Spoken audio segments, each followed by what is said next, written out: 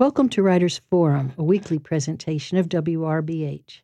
I'm Sherry Alexander, and we want to welcome our guests today, co-authors of The Architecture of Cybersecurity. And we have with us James Farwell and Jeff Elkins. Welcome to Writers Forum, guys. Thanks very much, Sherry. Yeah, it's great to be here. Now, tell us a little about your background. We'll start with you, Jim. You're a lawyer because you're with this firm, but what else do you do? I advise the Pentagon on national security in matters of cyber and in strategic communication. I have worked since 9/11 in doing that. I, as you know, publish very often. This is my fifth book that deals primarily with national security, although one I did last year on urban design is also out there. And my sixth book, which is now at a publisher, is also about national security. Boy. I've done cyber since 2005 when the Pentagon asked me to develop an expertise in it, and it's really a fascinating field. Jeff. Yeah, I'm an attorney that works in the area of cybersecurity, information privacy law, but I also work in real estate development and tax credit financing for historic buildings. I noted a little on your biography, magna cum laude graduate. That always impresses me. And you now have joined Jim. You passed a certification test recently. Congratulations. Yes, thank you.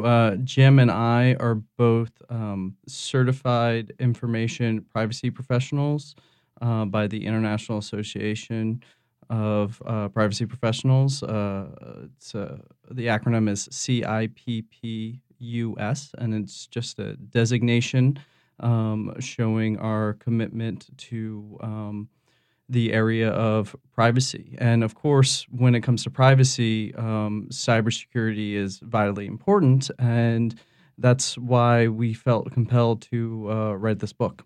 Now, your book is mainly directed at the people who run companies and their lawyers, but I went to your launch, and there's so many aspects of this that since cybersecurity is such a big issue now, so most of the questions I'm going to ask deal more with what the average person, an employee, would need to know.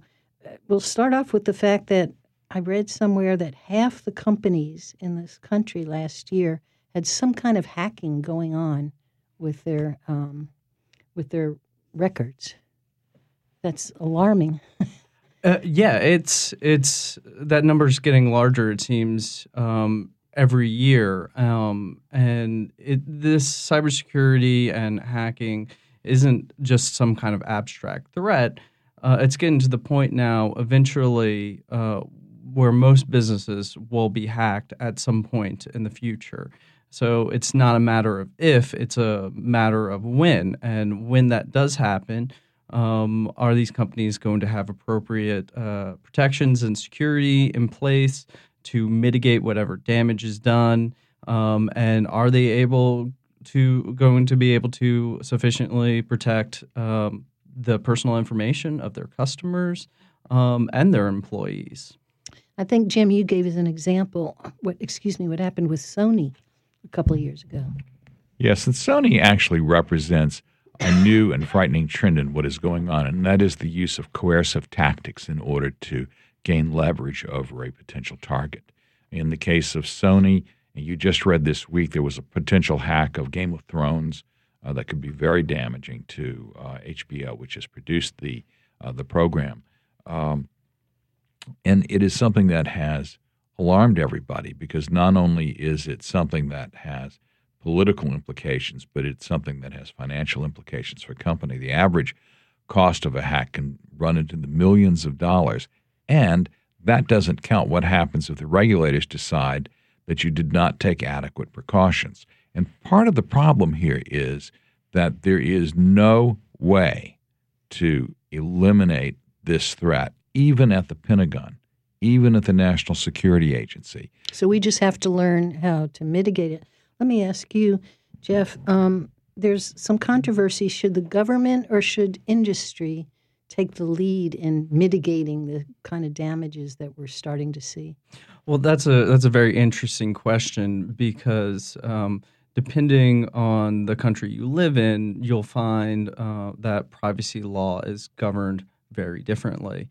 For example, in Europe, Europe has a comprehensive model of law where there's one overarching law, one overarching privacy agency that oversees the law and enforces it. Whereas here in the U.S., we have a more sectoral approach. Our laws are more focused on specific industries and agencies that have oversight over those industries. And some industries, there's even self-regulation and self-enforcement, such as in the credit card industry. So here in the States, there are different laws depending on different areas of industry. Now, that can get a little bit confusing because there's different standards across the board, and that can also there's downsides to that in that it might be hard for laws to catch up to the fast-paced evolution of technology in this day and age. What about Jim? What about educating employees? What is your advice that you all give to executives and so on to kind of cut down on some of these incidents? Companies that want to protect themselves need to institute very clear guidelines and procedures that employees will follow, number one. Number two, they need to train employees to be aware of the types of threats. The most common kind of threat that faces most employees is what we call phishing. You may, Jenny, have seen one of these things where you get an email and it looks like it comes from Gmail or it comes from American Express, and They say, gee, Jenny, if only you'd update your account, we'd be able to make sure that you're not obsolete. And everybody sort of leaps for these things. And the most famous example recently happened during Hillary Clinton's campaign when John Podesta, who was the senior advisor to Mrs. Clinton, received an email that looked absolutely legitimate from Gmail saying, oh, your password's been compromised, and in order to be able to operate securely, you have to change your password. Now, what's interesting is that Podesta, who's a smart guy, played heads-up football. He immediately contacted the people who were the experts in IT in the campaign and said, hey, what about it? And they, too, were fooled.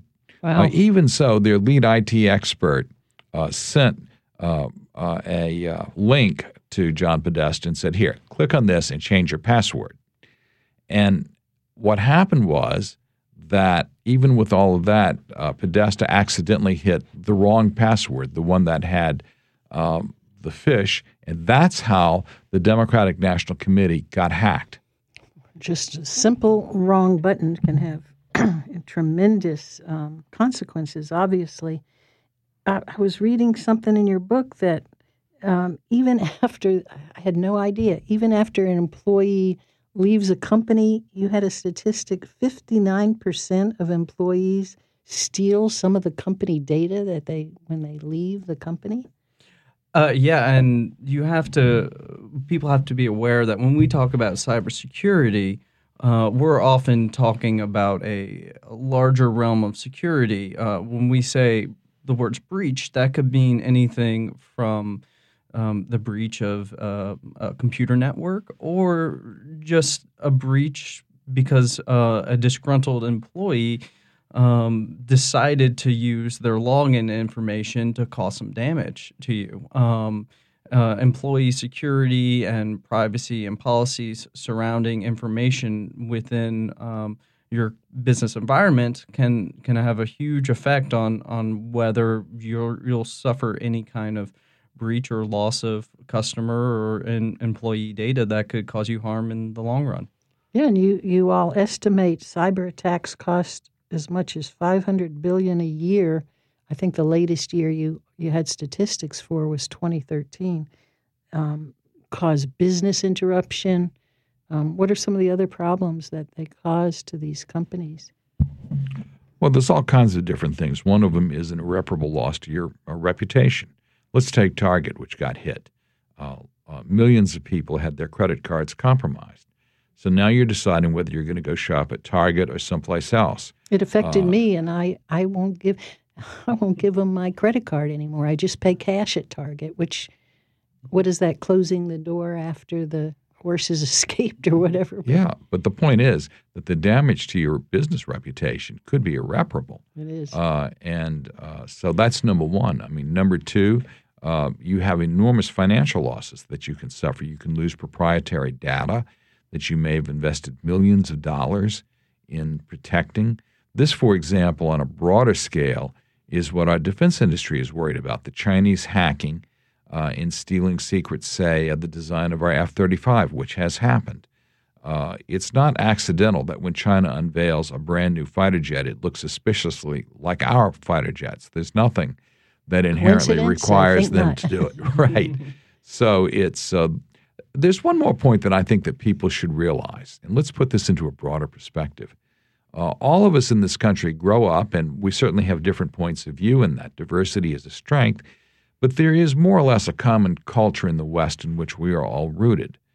What people don't realize is that together, this Western ethic, which would probably include allies like Japan or Taiwan or Korea, comprises about 13% of the population. The other 87% don't share our values. They look at places like the United States and our companies as a big bowl of cherries for them to plunder. And they have absolutely no scruples whatsoever about trying to do that. A lot of the hacking takes place from teenagers and younger people in Central Europe, and there is an ecosystem that is developed in which a teenager or a young person might be working for Google one day, for the Russian mafia the next day, and possibly the Russian government the next day. It's a very, very weird and challenging environment. Jeff, let me ask you this. Now that our credit cards, this is on a consumer basis, now that our credit cards have chips in them, do you think that will mitigate the problem somewhat of problems like identity theft? Yeah, I do. The chips are interesting because they've gotten some backlash because people have to put the chips into the machine and have to wait for a few moments to get the chip out. Boy, are we spoiled. I exactly, I know. They have to wait for the machine to do its work. And so some people really don't like that. They wish they could go back to just sliding. What they don't realize is the machine's actually taking the same amount of time to process your information when you slide the card as it is when you put the chip into the machine. You just never realized it because you didn't have to pay attention to the card after you slid it. But using the chips is actually it allows for much more protection of your information in the long run than sliding it. And there are all sorts of very, very smart people working on these kinds of solutions to make sure your information is protected. There's actually I had spoken earlier about self-regulation in some industries, and I mentioned credit cards. Credit cards are companies are governed by what's called the PCI DSS standards. And they're all standards that are there in place that payment card processors and companies need to have certain protections in place to make sure your information isn't stolen in cases like the Target hack or credit card readers. We also heard about a great deal, and we don't want to spend too much time on it, Jim, but we have to at least mention the possibility of another country hacking in to somehow influence our elections. Can we be apolitical and just mention that? Well, I think that we can. I think what you raise is a very important point in working with the Pentagon. That's something that I deal with. Where you see this most prevalent is not in the United States, despite the media attention of Russian activity, but in Europe. And in Europe, the Russian strategy has been to sow a sense of confusion, to try and build a lack of trust in the established institutions. And it's really a problem. It's not just about hacking in that case. It's about the distribution of false information. In the most famous case recently, there was an alleged migrant named Lisa who reportedly was attacked by a Muslim migrant. That was a false story. That was started by a Russian internet site. It's very interesting to see how this works. So, small Russian site run by Russian intelligence creates the story. It's then picked up by Russian television, also an arm of the Russian government, Global Sputnik News, which is the Russian government's version of Reuters, except that it's an arm of Russian intelligence, and one of the other Russian sites, and they pick it up and they say, here's a story that's in the news, and this is just terrible. The Russian foreign minister, Lavrov, picks it up and says, this is something of great concern, and I think everybody ought to be paying attention. And then what happens is it's picked up by the mainstream German media. And this is an example of what can happen.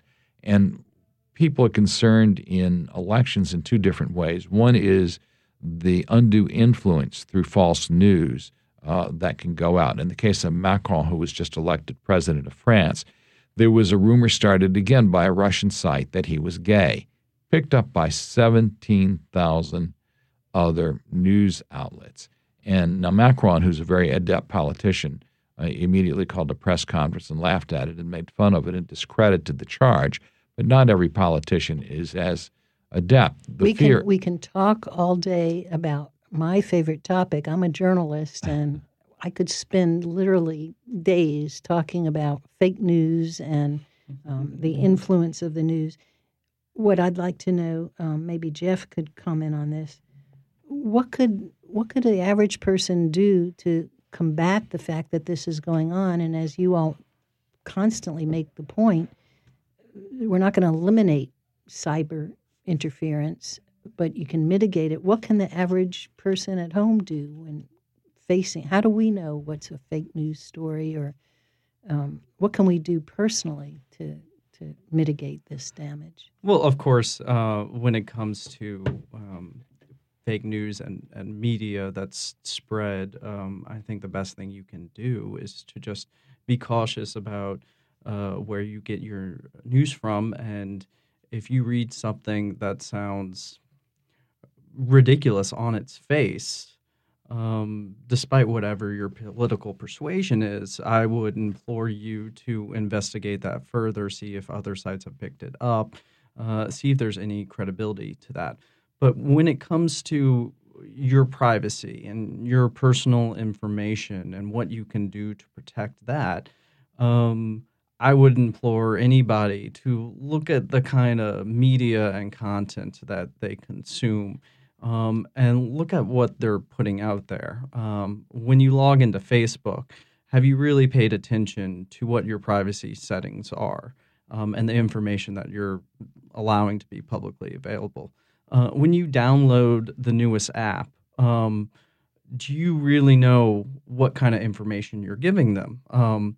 Now, apps and other software usually have very extensive terms of uses, and it's like a wall of text. It's very intimidating, I know, but usually in there will be privacy policies that you can look at to see exactly how the software company, the app, is collecting, storing, using, and disclosing your information to possible third parties, whether they're selling it for marketing purposes or other reasons. And it's really important for you to know what information you're giving to whom and how it's being disseminated. So I would implore most people to be vigilant about that next app that they decide to install on their iPhone. And if you have some options about who gets the information or so on, be conservative.